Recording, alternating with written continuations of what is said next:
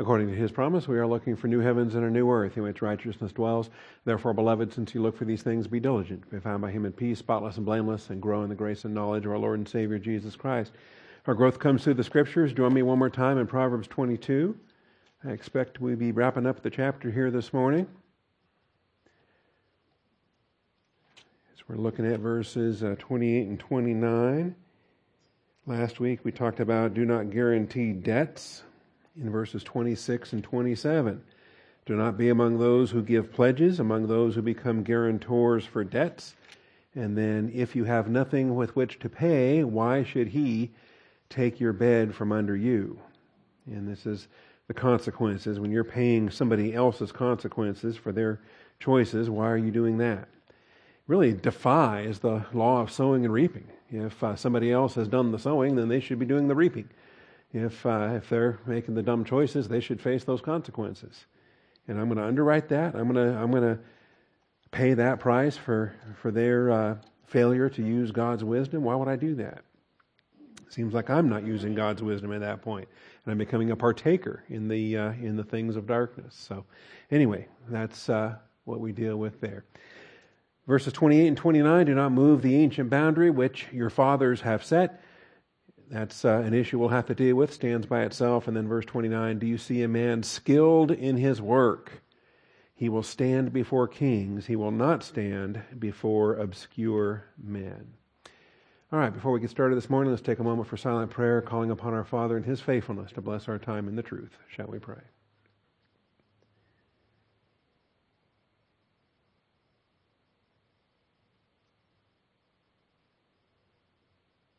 Most gracious Heavenly Father, we thank you for the truth of your word and the privilege and blessing we have this morning to assemble together. We call upon your faithfulness, Father, to open the eyes of our understanding, to bless our time of study. Thank you, Father, for the teaching ministry of God the Holy Spirit and blessing us in the church age with the permanent indwelling of God the Holy Spirit. So, Father, we call upon that faithfulness once again. Open our eyes, open our ears, soften our hearts. We thank you and we praise you, Father, in Jesus Christ's name. Amen. All right, so we come to, and we have to get down near the bottom of our slideshow to find where we are. Let's get to, this is what we were dealing with last week. Point 8 in the outline was words of the wise. Number 3, do not guarantee debts. And as we've been working our way through, starting backing up to verse 22, most of these words of the wise have been 2 verses long, right? Words of the wise, number 1 was verses 22 and 23. Do not rob the poor because he's poor, crush the afflicted at the gate. That's the do not, those are the 2 do not statements. And then the explanation is given, for the Lord will plead their case and take the life of those who rob them. So the prohibitions are listed and then an additional explanation is given. Likewise, words of the wise number 2 is also 2 verses, verses 24 and 25. Do not associate with a man given to anger or go with a hot-tempered man. So a couple of more do nots, a couple more prohibitions that are given. And then an explanation, an additional description is given in verse 25. Or you will learn his ways and find a snare for yourself. Okay, and it really sets this apart. This text is not the same as the Decalogue. It's not the same as the 10 Commandments. We don't have, thou shalt not steal because, or if you do, or any other additional description that's given. That's not the purpose for the 10 Commandments. It's not the purpose for law. But it is given here under principles of wisdom, and in this format at least, we tend to have the 2 verses each issue here, giving that additional explanation. All right. Then we get to words of the wise number 3, and again, it's 2 verses long. It's verses 26 and 27. Do not be among those who give pledges, among those who become guarantors for debt. And then there's the additional information given. If you have nothing with which to pay, why should he take your bed from under you? So again, there's the do nots, and then additional exhortation or descriptions that show you why it's just dumb. It's just dumb to do these things. All right. And so, last week we talked about this, how this principle has been repeatedly stressed throughout the book of Proverbs, starting in chapter 6, starting in childhood, starting with the parental wisdom applications as they're given there. Proverbs 6, Proverbs 11, Proverbs 17, Proverbs 20, and now we're getting it here in Proverbs 22, verses 26 and 27. And don't be shocked if we hit it one more time before we're done with the book of Proverbs.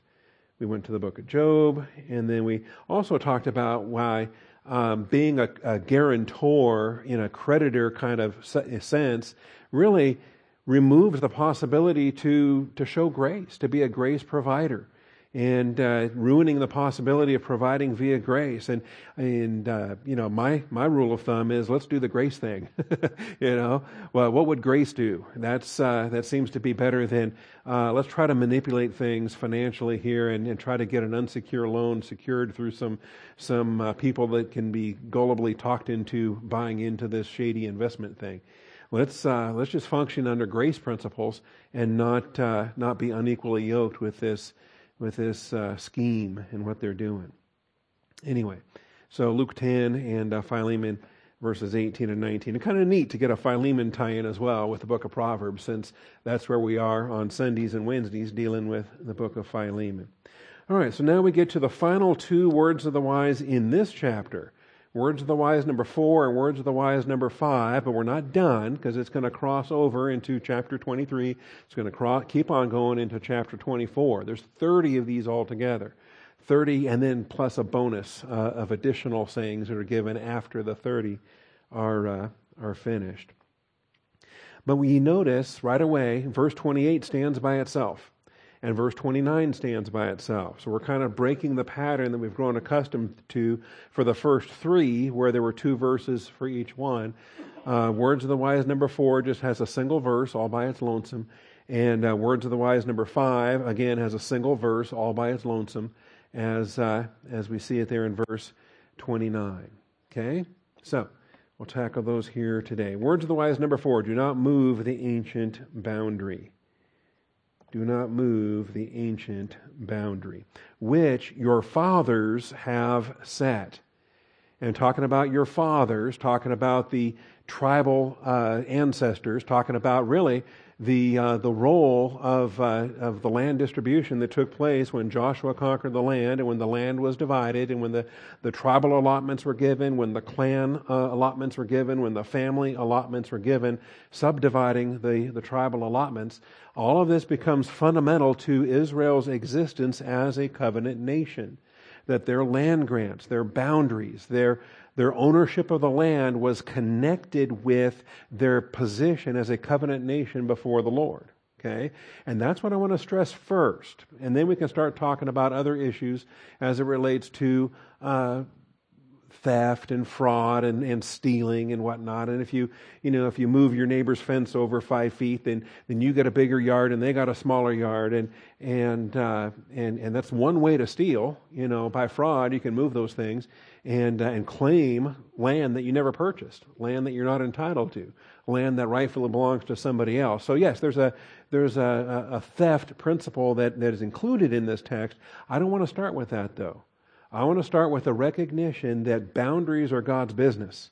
And this is true between nations, this is true between tribes, this is true between clans, this is true between families, individual households, and the homes that God has entrusted to us. So, as we deal with it there, that's what we're going to be looking at. All right.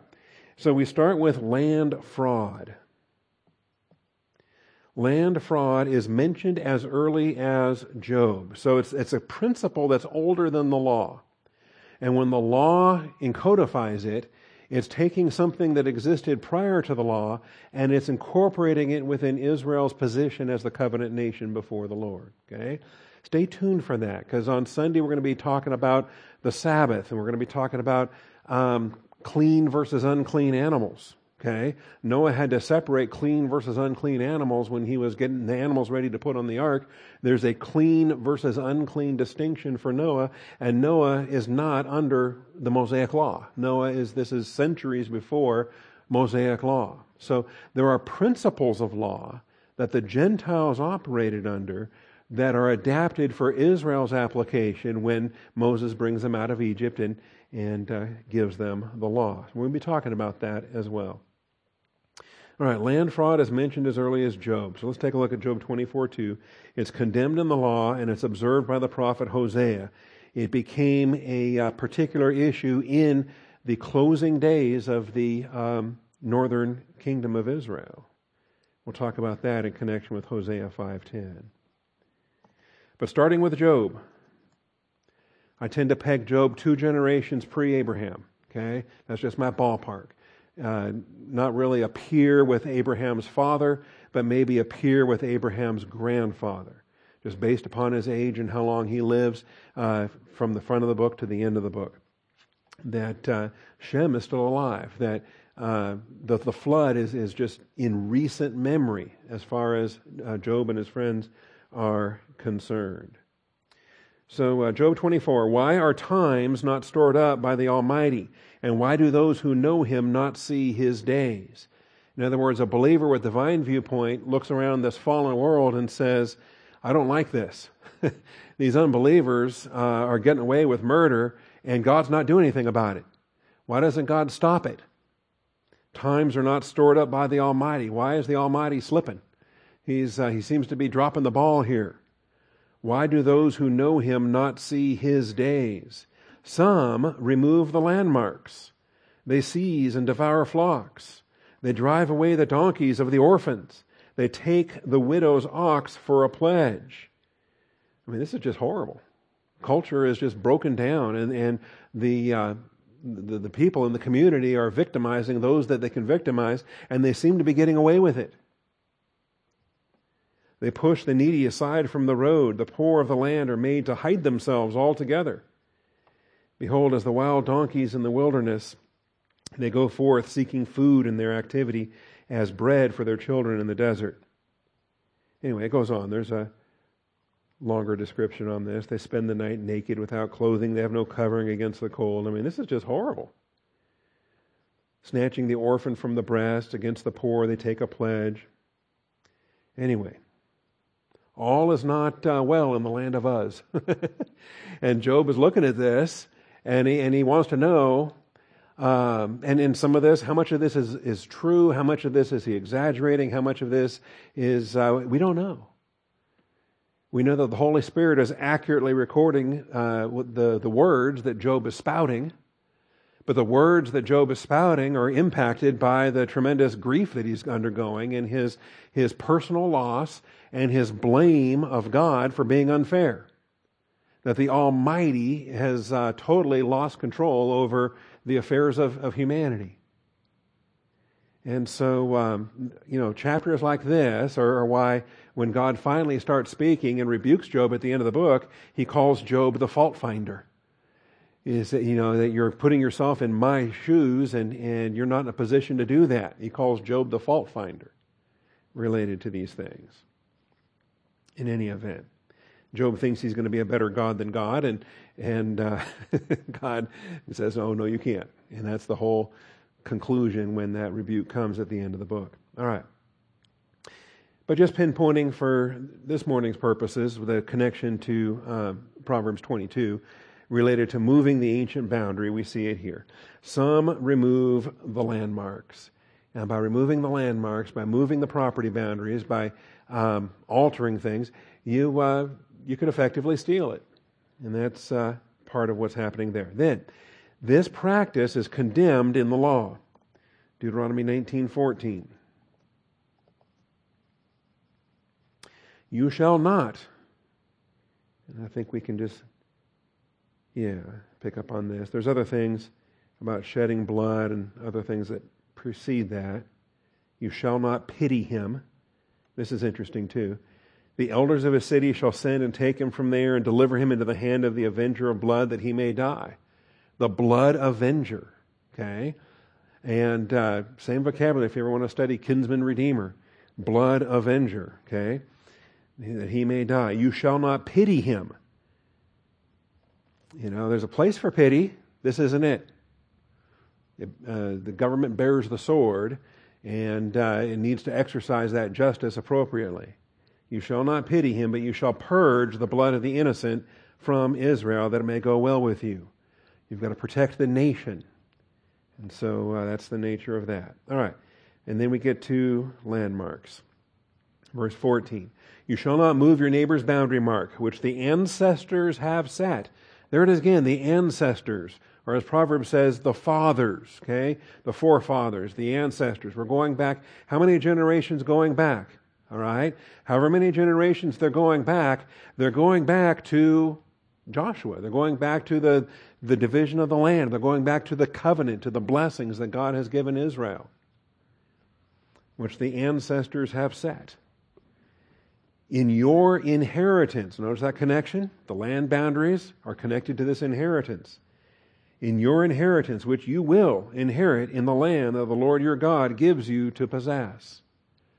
So every time Israel was functioning in the Old Testament, and functioning biblically, functioning by faith, and enjoying the present blessings of the land, they were doing so with the recognition that they were recipients of God's covenant promises, and that there was a future blessing on the way.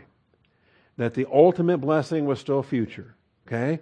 Because Messiah is still coming, that the seed of Abraham promise is still future, that the millennial blessings are still future. Okay?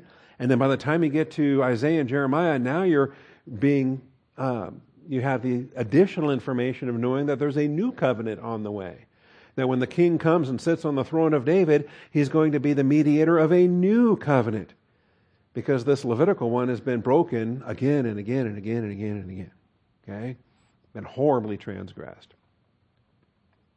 And so all of this then becomes connected. So you see, it's a bigger deal than just property fraud or land theft or something of that nature in a secular application. It centers on their very existence as descendants of Abraham, Isaac, and Jacob, and the recipients of land, seed, and blessing. The fulfillment of that Abrahamic covenant that belongs to the Jewish people. So, you shall not move your neighbor's boundary mark, which the ancestors have set, in your inheritance, which you will inherit in the land that the Lord your God gives you to possess. And there you have it. Goes on to talk about other issues as well. A single witness shall not rise up against a man on account of any iniquity. You've got to have the 2 or 3 witnesses to confirm. And if there's a malicious witness who's lying about it, because trust me, this world is full of liars, and they will use lying judges and perverted court systems to get what they want. God sees through that, and the God of justice will hold them accountable. Let's go to Deuteronomy 27:17. This is part of the rehearsals. They had 6 tribes on one mountain, 6 tribes on another mountain, and they rehearsed back and forth the blessings and the cursings. You talk about without excuse, the Jewish nation who boastfully said, that they were going to obey the law, that all the Lord has spoken we will do. Man. Okay? So cursed is he who moves his neighbor's boundary mark, and all the people shall say, Amen. Right? All God's children said, Amen. Cursed is he who misleads a blind person on the road. Amen. Cursed is he who distorts the justice due an alien, orphan, or widow, and all the people shall say, Amen. All right. There's other issues there as well, but we'll let that go. By the time you get to the destruction of the northern kingdom, and you have the prophet Hosea, and it's curious, because both the northern kingdom is about to be swept away, but the southern kingdom is honestly not any better. They linger another 150 years. At least they have some on again, off again, good kings versus bad kings. In the north, they're all wicked.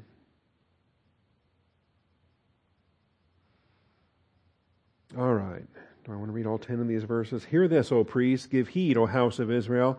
Listen, O house of the king. For the judgment applies to you.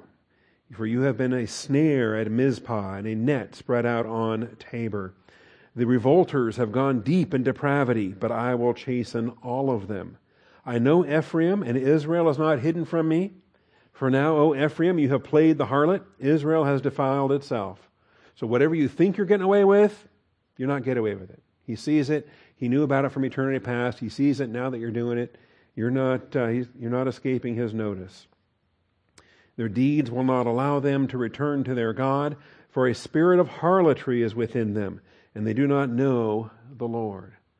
A spirit of harlotry. These are the kind of phrases I think the Pentecostals take great advantage of, and I think they abuse them. They twist them. They force them to say things far beyond what they actually do say. That being said, this is legitimate. This is a biblical expression, a spirit of harlotry, and it has a community impact. And so that's a real thing. There is such a thing as a spirit of harlotry. And without going into the abuses of the Pentecostals, I think we ought to at least be biblically aware of it and then be mindful of our own nation and the things that our culture seems to celebrate. All right. A spirit of harlotry is with them, and they do not know the Lord. Moreover, the pride of Israel testifies against him. So if you thought it's already bad through the first 4 verses, he's just getting started. Okay? Moreover, pride. The pride of Israel testifies against him, and Israel and Ephraim stumble in their iniquity.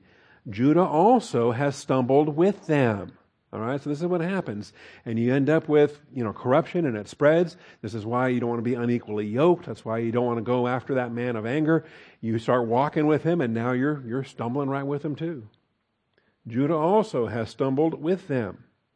They will go with their flocks and herds to seek the Lord, but they will not find him. He has withdrawn from them. So Judah thinks they can have a little bit of harlotry with Israel. That's not so bad because they're also going to seek the Lord, because hey, we got the temple in Jerusalem and we can. No, you can't. You can't do both. You can't be worldly with Israel and then go running back to Jerusalem acting like, well, we have the Lord as well. They're not going to find him. He is withdrawn from them. They have dealt treacherously against the Lord. They have borne illegitimate children. They have borne illegitimate children, strange children. Now the new moon will devour them with the land. And this is significant. And this is where, again, our culture has just totally lost it. Our culture doesn't even blink at illegitimacy. Our culture doesn't even, the idea of somebody being a bastard used to be a stigma, used to be acknowledged as unbiblical and problematic and damaging to a culture. All right? Not anymore. Not anymore. Now everything is celebrated. Everything is marvelous and wonderful and hunky-dory. And most people don't even bother to get married these days. They just start having their babies, and then if they decide later on to get married after the fact, well, all right. Anyway. I'm still headed for verse 10. Haven't gotten lost. Blow the horn in Gibeah. Okay, maybe I momentarily got lost. Blow the horn in Gibeah, the trumpet in Ramah, sound an alarm at Beth-aven. Behind you, Benjamin.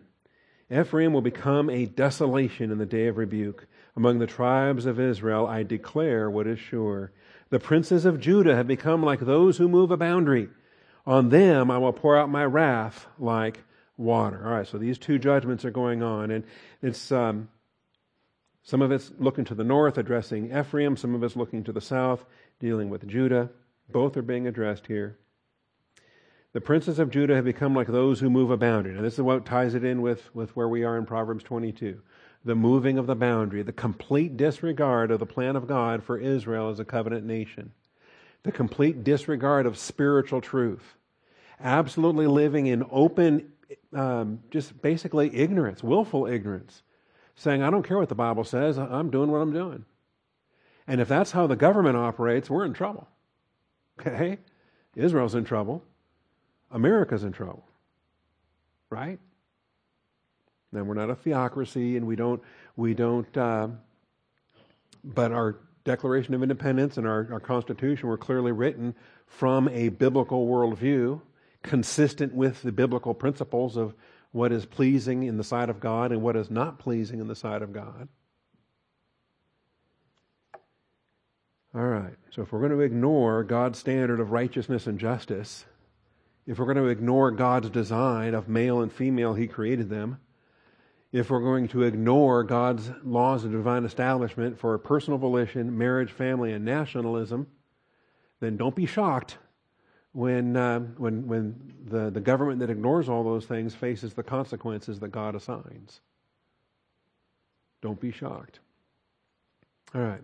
Ephraim is oppressed, crushed in judgment, because he was determined to follow man's command. Therefore, I'm like a moth to Ephraim, like rottenness to the house of Judah. When Ephraim saw his sickness and Judah his wound, then Ephraim went to Assyria and sent to King Jareb, but he is unable to heal you or to cure you of your wound. At least Judah might be able to learn from that mistake, but they don't. So Assyria takes the northern kingdom away, and then 150 years later, Babylon takes the southern kingdom away. All right. Well, this is the background then for the command that's given in Proverbs.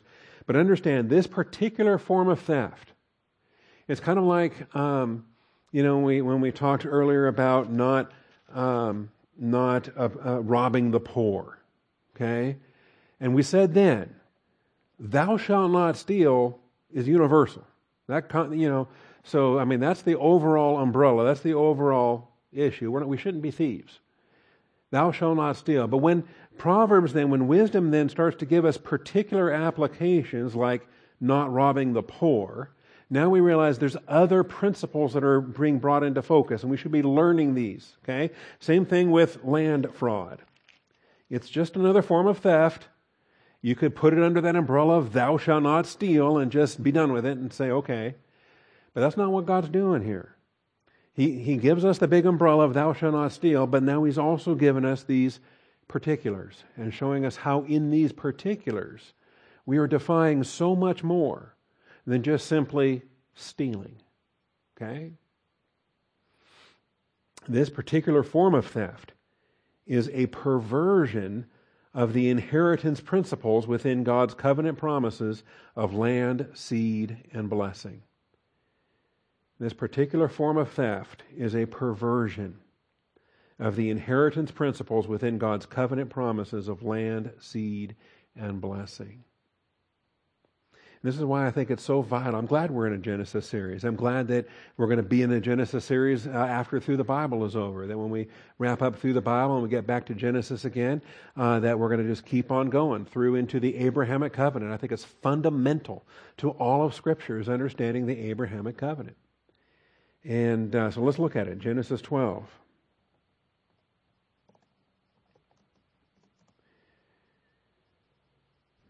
This is after we end up with all these genealogies and the family life of Abram and his call to leave Ur of the Chaldees and all this. All right. Now the Lord said to Abram, go forth from your country and from your relatives and from your father's house to the land which I will show you.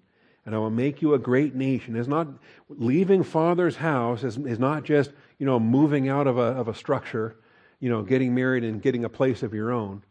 Your father's house. He is no longer going to identify as a Chaldean, as a member of that larger house, clan, tribe, nation. He's now being called to birth a new nation.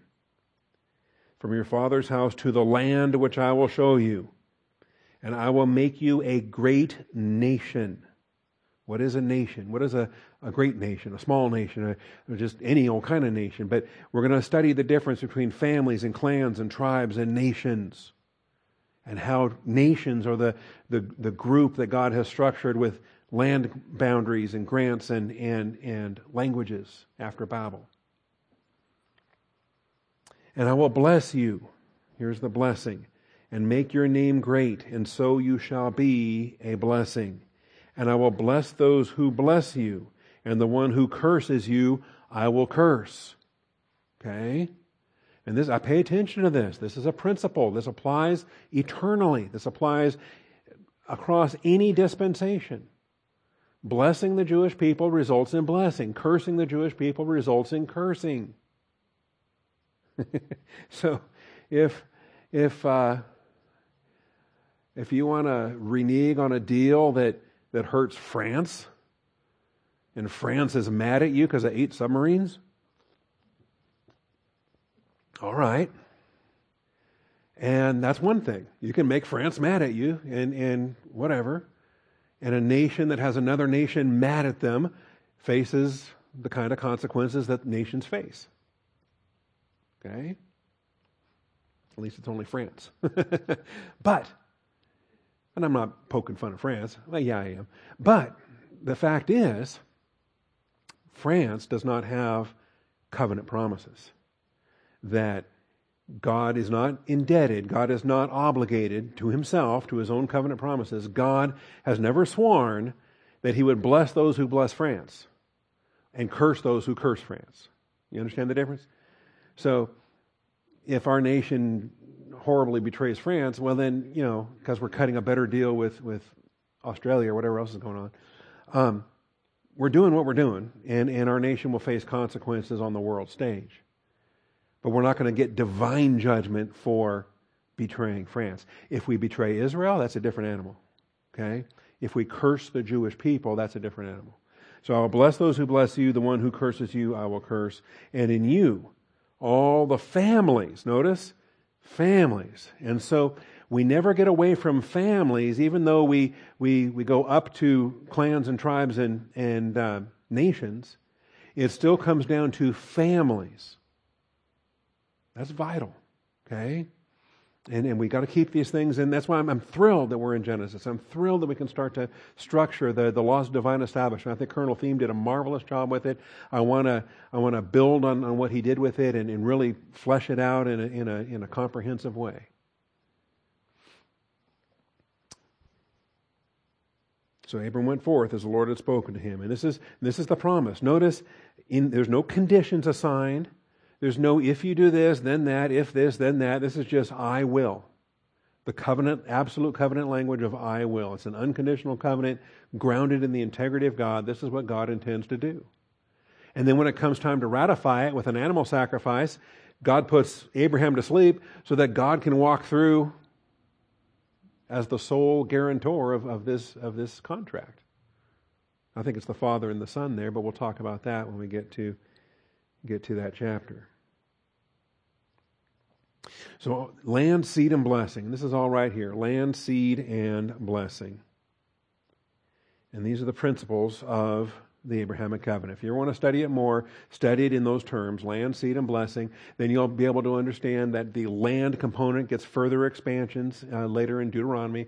The seed component, of course, has expansions in the Davidic covenant. The seed of Abraham is the seed of David, the king that's entitled to that throne. And then the blessing is going to get expanded in the new covenant of Jeremiah 31.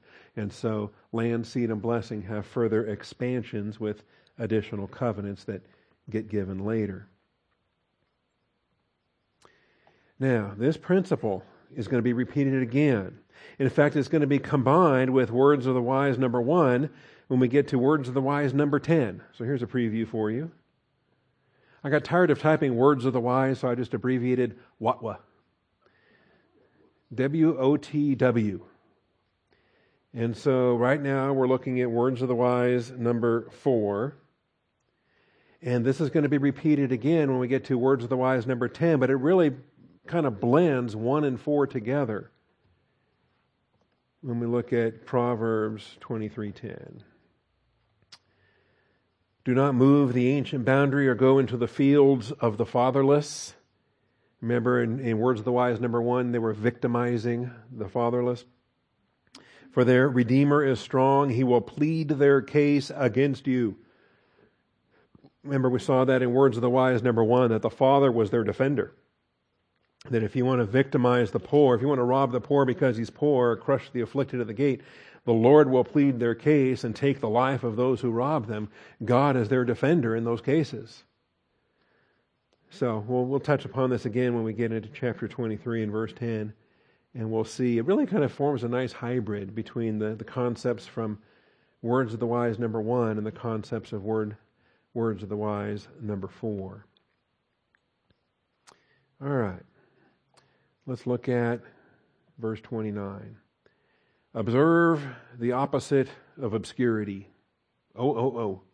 Observe the opposite of obscurity. And I love this. I think there's a lot here that we can glean, spiritual principles that apply in Zoe life, as well as secular principles that apply in Bios life. Do you see a man skilled in his work?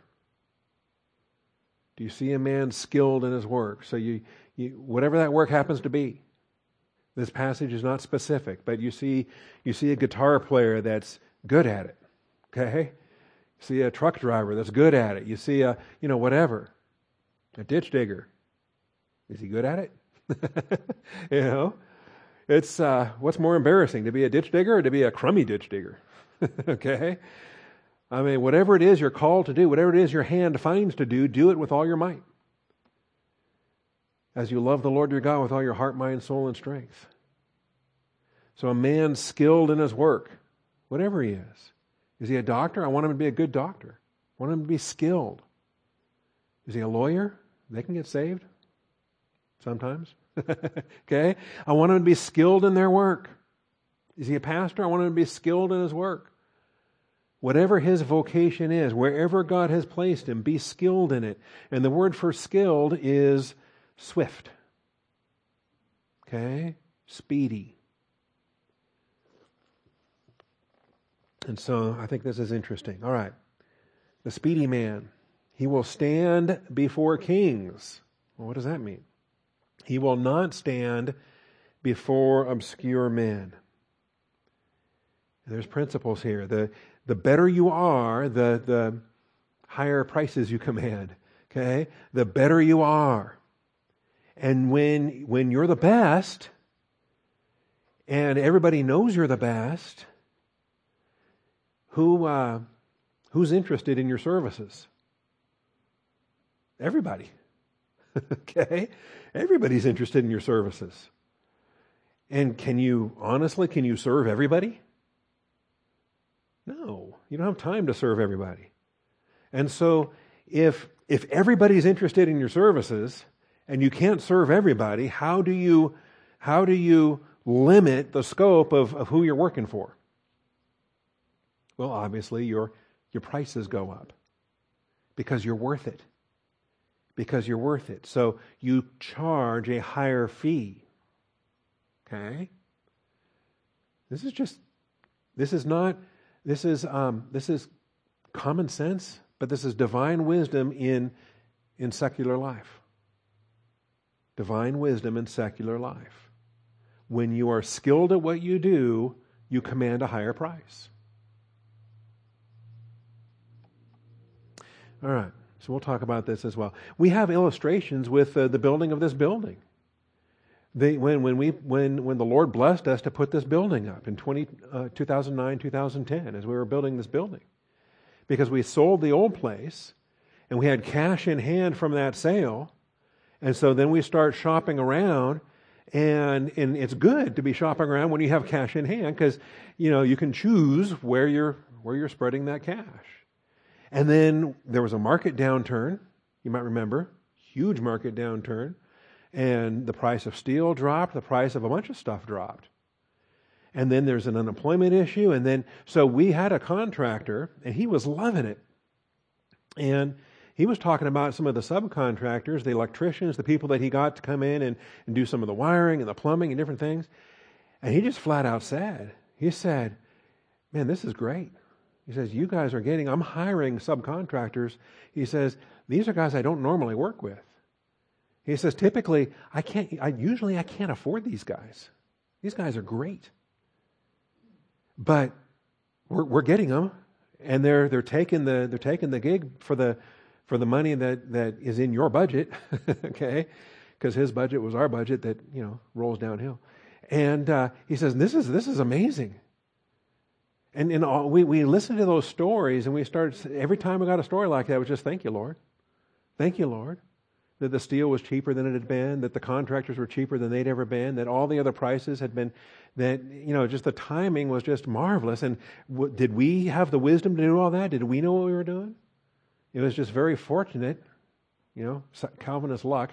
No, it's the sovereignty of God. Okay? That He led us each step of the way. Each step of the way. All right. So, the mahir man. This is what we're talking about. Mahir, the Hebrew adjective mahir. It's only used 4 times. Mahir.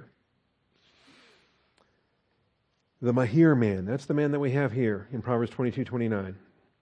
He is skilled, ready, prompt. There's other ways to address this. In this verse, he's skilled, translated skilled in his work. But what makes him skilled? And how is that skilled expressed? The fundamental concept is he's so good at what he does, he does it in half the time and does it twice as better as the other guy. The other guy takes twice as long and does half as good. But this guy is so skilled, he's speedy. So let's look at Mahir. Number 4106, Mahiyr, number 4106. It only has those four uses. Ezra 7:6.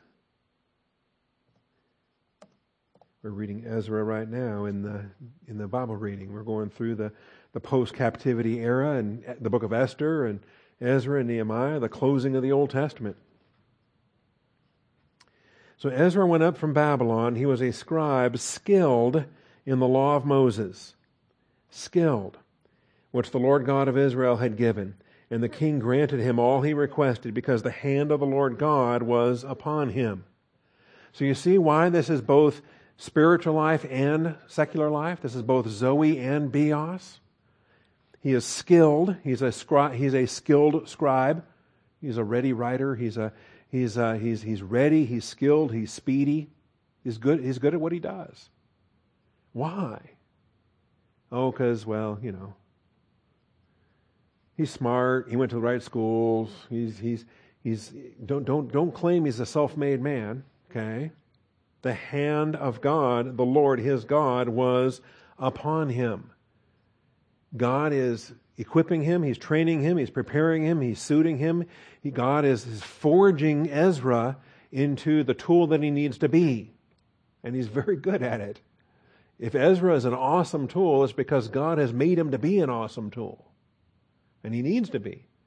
Because not only is he leading a wave of returnees back from Persia back to Jerusalem, but he's also comprehensively taking the Hebrew canon of Scripture and he's structuring it in the way that he does. I mean, this is a pivotal era in Old Testament canonicity, as they're taking the older manuscripts and they're copying them into the new script that they adopted in Babylon, the Aramaic square script that they adopted in Babylon. And all the Torah scrolls and all of the other things of the Scripture have to be compiled. The 150 Psalms have to be put in the 5 books of Psalms. The Proverbs have to be structured in the order that we have them today. Ezra was the scribe that was at the forefront of this Old Testament canonicity. All right. And this is the example of Ezra. He's a skilled scribe, okay?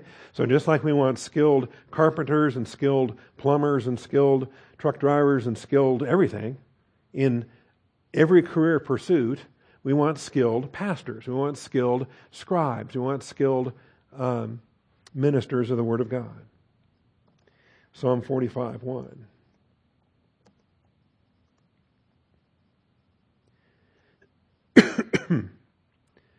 Psalm 45, a maskil of the sons of Korah. My heart overflows with a good theme.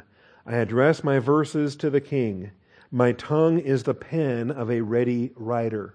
That's the Mahir. Skilled, ready, speedy, quick to jump on it. Okay? That's the principle behind this skillfulness. This man is trained, he's equipped, he's ready to go.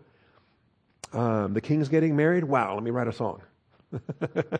Okay, that's the nature of just a musician will do that. There's just some event going on, and wow, I got to put that to music.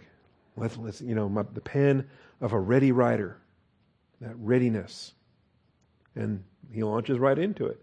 You're fairer than the sons of men. Grace is poured upon your lips. Therefore, God has blessed you forever. Gird your sword on your thigh, O mighty one, in your splendor and your majesty. Isaiah 16:9, the other use. We've already read Proverbs 22:29.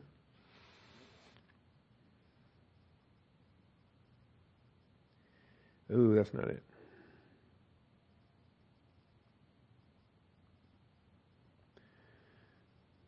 All right.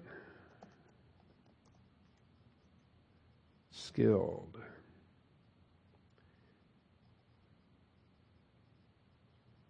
Here is mahir.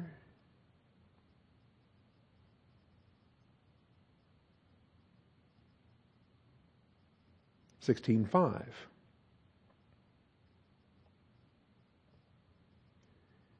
$16.5.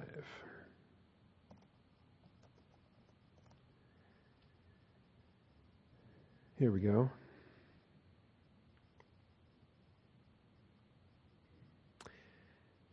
Send the tribute lamb to the ruler of the land, from Salah by the way of the wilderness to the mountain of the daughters of Zion. Then, like fleeing birds or scattered nestlings, the daughters of Moab will be at the fords of the Arnon. Give us advice. Make a decision. Cast your shadow like night at high noon. Hide the outcast. Do not betray the fugitive. Let the outcasts of Moab stay with you. Be a hiding place to them from the destroyer. For the extortioner has come to an end. Destruction has ceased.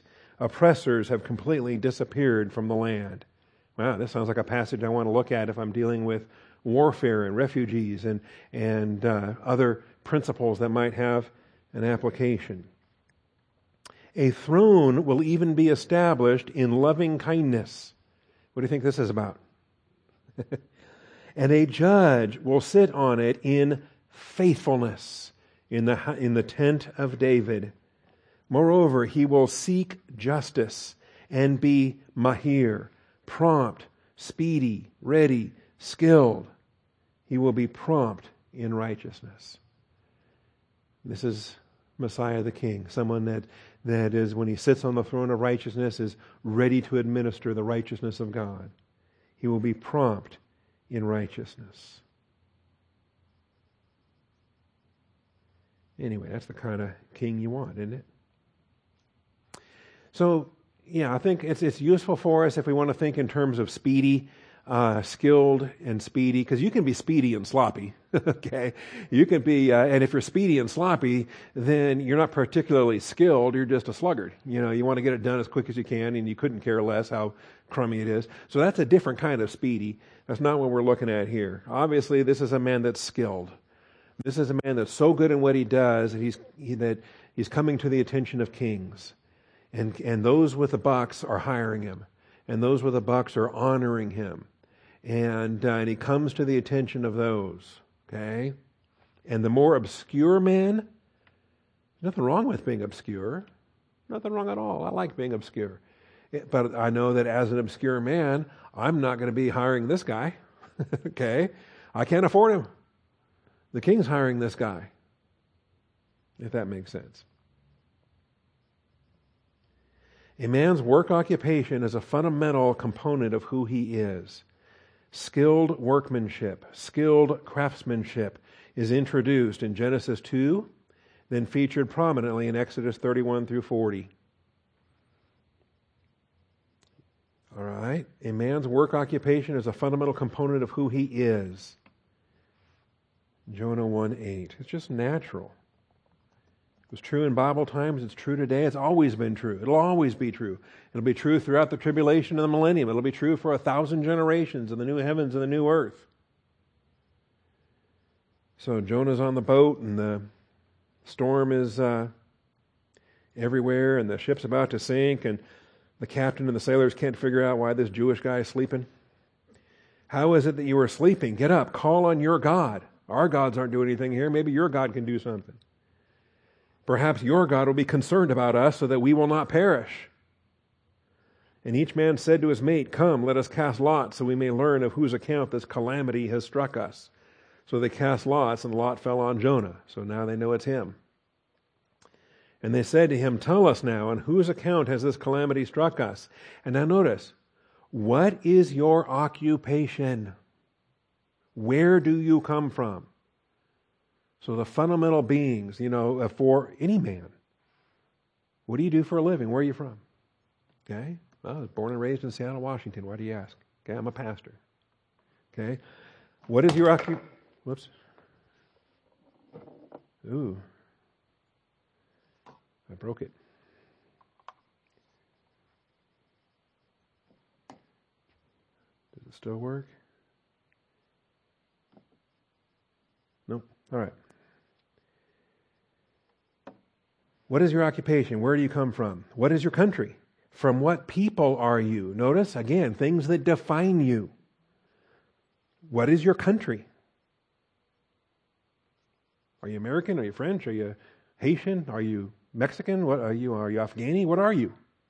What is your country, and from what people are you?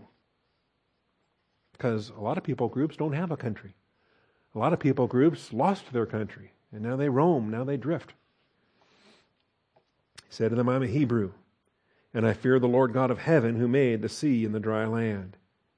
Then the men became extremely frightened. Said, uh-oh, this isn't good. And it goes on. This is the story of Jonah. All right. Skilled workmanship, craftsmanship is introduced in Genesis 2 and 3. You ever notice the vocabulary that's used here? God rested and he reflected on his craftsmanship. God was impressed in what he had accomplished. By the seventh day, God completed his work which he had done. This is his workmanship. This is his craftsmanship. For 6 days, day by day, he accomplished all these things. And on day 7, he stopped to reflect on his own workmanship. And he rested on the seventh day from all his work which he had done. Then God blessed the seventh day, and he sanctified it, because in it he rested from all his work which he had created and made. His work and his workmanship. This is what we're dealing with. Okay? And this is fundamentally who we are too as we image God. We should be diligent about our workmanship so that we can give God all the glory. Featured prominently in Exodus 31 through 40. And I'm going to run out of time here. Let me just grab these key verses. So there's Bezalel and the son of Uri, the son of Hur of the tribe of Judah. Okay? His father, his grandfather, his tribe. This now pinpoints where he belongs. In his family, in his clan, in his tribe. I have filled him with the Spirit of God and wisdom and understanding and knowledge and in all kinds of craftsmanship.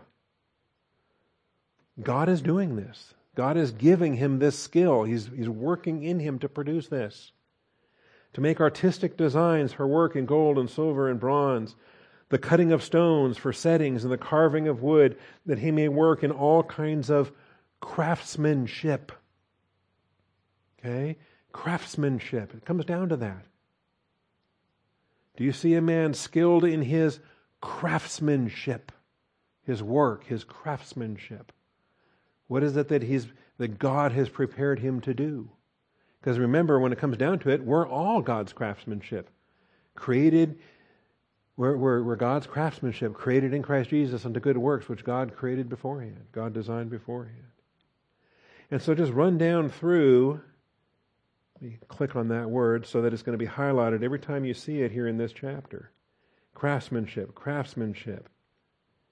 It's going to come back again in verses 14 and 15. You are to observe the Sabbath, for it is holy to you. Everyone who profanes it shall surely be put to death. Whoever pursues his craftsmanship on it, that person shall be cut off from among his people. For in 6 days craftsmanship or workmanship may be done, but on the seventh day there is a Sabbath of complete rest, holy to the Lord. Whoever pursues any craftsmanship on the Sabbath day shall surely be put to death. This isn't just carrying a pallet from someplace home. This is talking about pursuing your career vocational endeavors. That's what this work is all about. And unless you're a pallet delivery person, making money on your pallet deliveries, the guy that Jesus healed when Jesus said, pick up your pallet and go home, that's not breaking the Sabbath.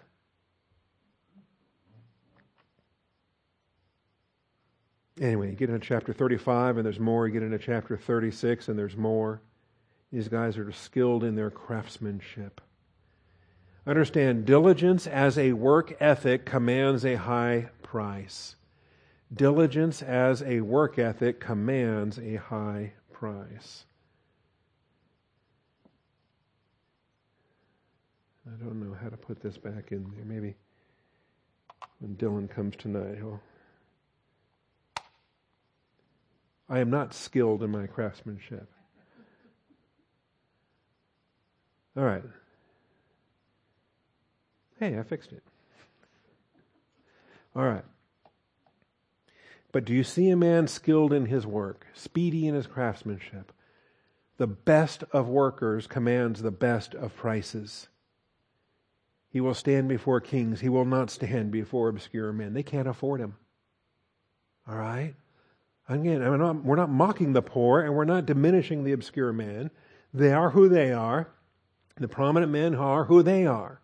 I remember Gary Williams was loving the fact that the people he worked for had more money than sense, and they would spend hundreds and hundreds of dollars to build this wooden stuff, and he'd go and he'd get it done, and then they'd change their mind and say, no, I wanted something else instead, and they're spending hundreds and hundreds of dollars, and Gary was just praising God, saying, all right, because it was God's divine provision that he was scoring all those contracts and doing the work that he was doing. Another verse here in 1 Kings 11:28. The man Jeroboam was a valiant warrior. And when Solomon saw that the young man was industrious, he appointed him over all the forced labor of the house of Joseph. Okay? You spot him. Man, I want him on my team. And when Saul saw David, he said, I want David on my staff. It's just, you observe talent, and if you got the bucks to lock it down, you don't want him working for your competitor. You want him working for you. Of course, we know how this turns out, because after Solomon dies, Jeroboam takes 10 tribes away from Rehoboam, and we end up with a split. That's not an accident. Jeroboam was good at what he does. He was a hard worker, industrious. All right. And then there's other things that happen there. Slackness has a price to pay. Slackness has a price to pay. Proverbs 18:9. He who is slack in his work. This is the guy that maybe he's speedy because he's taking shortcuts. He's just rushing through it and doesn't care what the outcome is. He who is slack in his work is brother to him who destroys. We dealt with that in chapter 18. I got notes on that, I remember. But the idea of being a sluggard, and the idea of, and how destructive is this? Him who destroys. That's vocabulary where we typically find in angelic conflict contexts. When we talk about Abaddon the destroyer, right? In any event, brother to him who destroys. So diligence has a work ethic, commands a high price, while slackness has a price to pay. So believers on doctrine, believers that are serving the Lord, believers that view their boss as if he was Jesus Christ himself, doing his work as unto the Lord, being faithful, being on time, being punctual, being trustworthy, being, giving the 110%, those kind of workers are living out God's wisdom. And God rewards that. God rewards that. Father, I thank you for this morning. I thank you for truth. I pray that we learn these principles. I just rejoice, Father, that your word touches upon our Zoe life so frequently and touches upon our Bios life so frequently. And help us to have wisdom in our Bios life decisions based upon the wisdom that we have in our Zoe life before you. I just thank you and I praise you, Father, in Jesus Christ's name. Amen.